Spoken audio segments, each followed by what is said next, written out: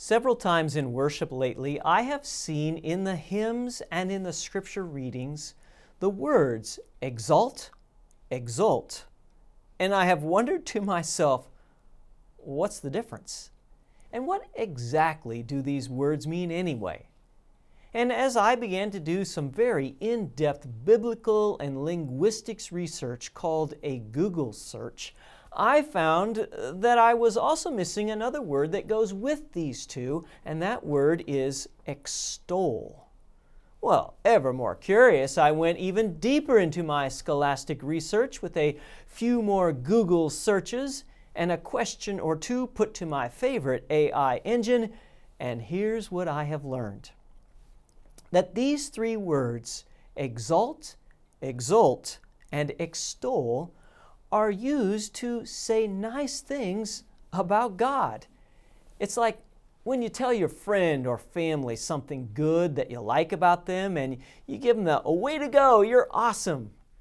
But these words are especially handy for praising God. Now, these words sound a bit stuffy, maybe a little fancy because, well, they all come from the more ancient language of Latin.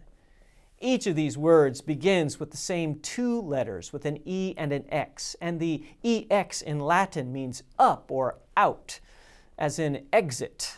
So when you use these three words of exalt or exult or extol, we're talking about lifting things up before God, or even to lift His name up, just like when you say something nice and uplifting to another person to praise them. But having said all of this, keep in mind that each of these words has a slightly different nuance, and they're not interchangeable. Here's what I mean. Exalt comes from a Latin word that means high. So when we exalt God, it's like saying God is really high and important, best ever.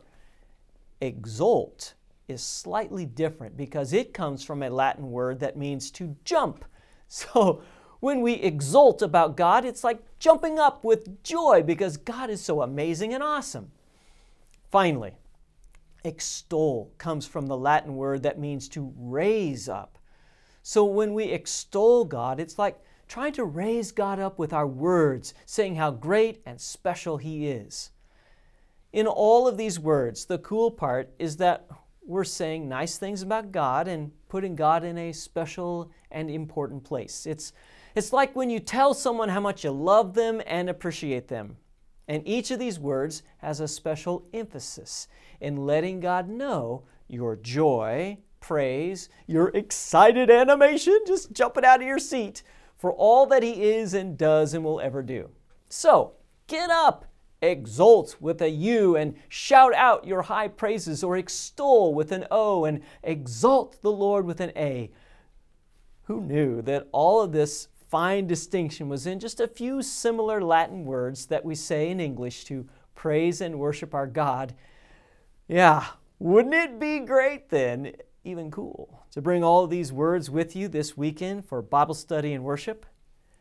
I know the forecast is predicting bone-chilling weather, but if 70,000 plus people will sit outside this coming Saturday for several hours to cheer on the Chiefs at the GEHA Stadium, then maybe, just maybe, we could sit inside for 1 or 2 hours in our climate-controlled worship areas.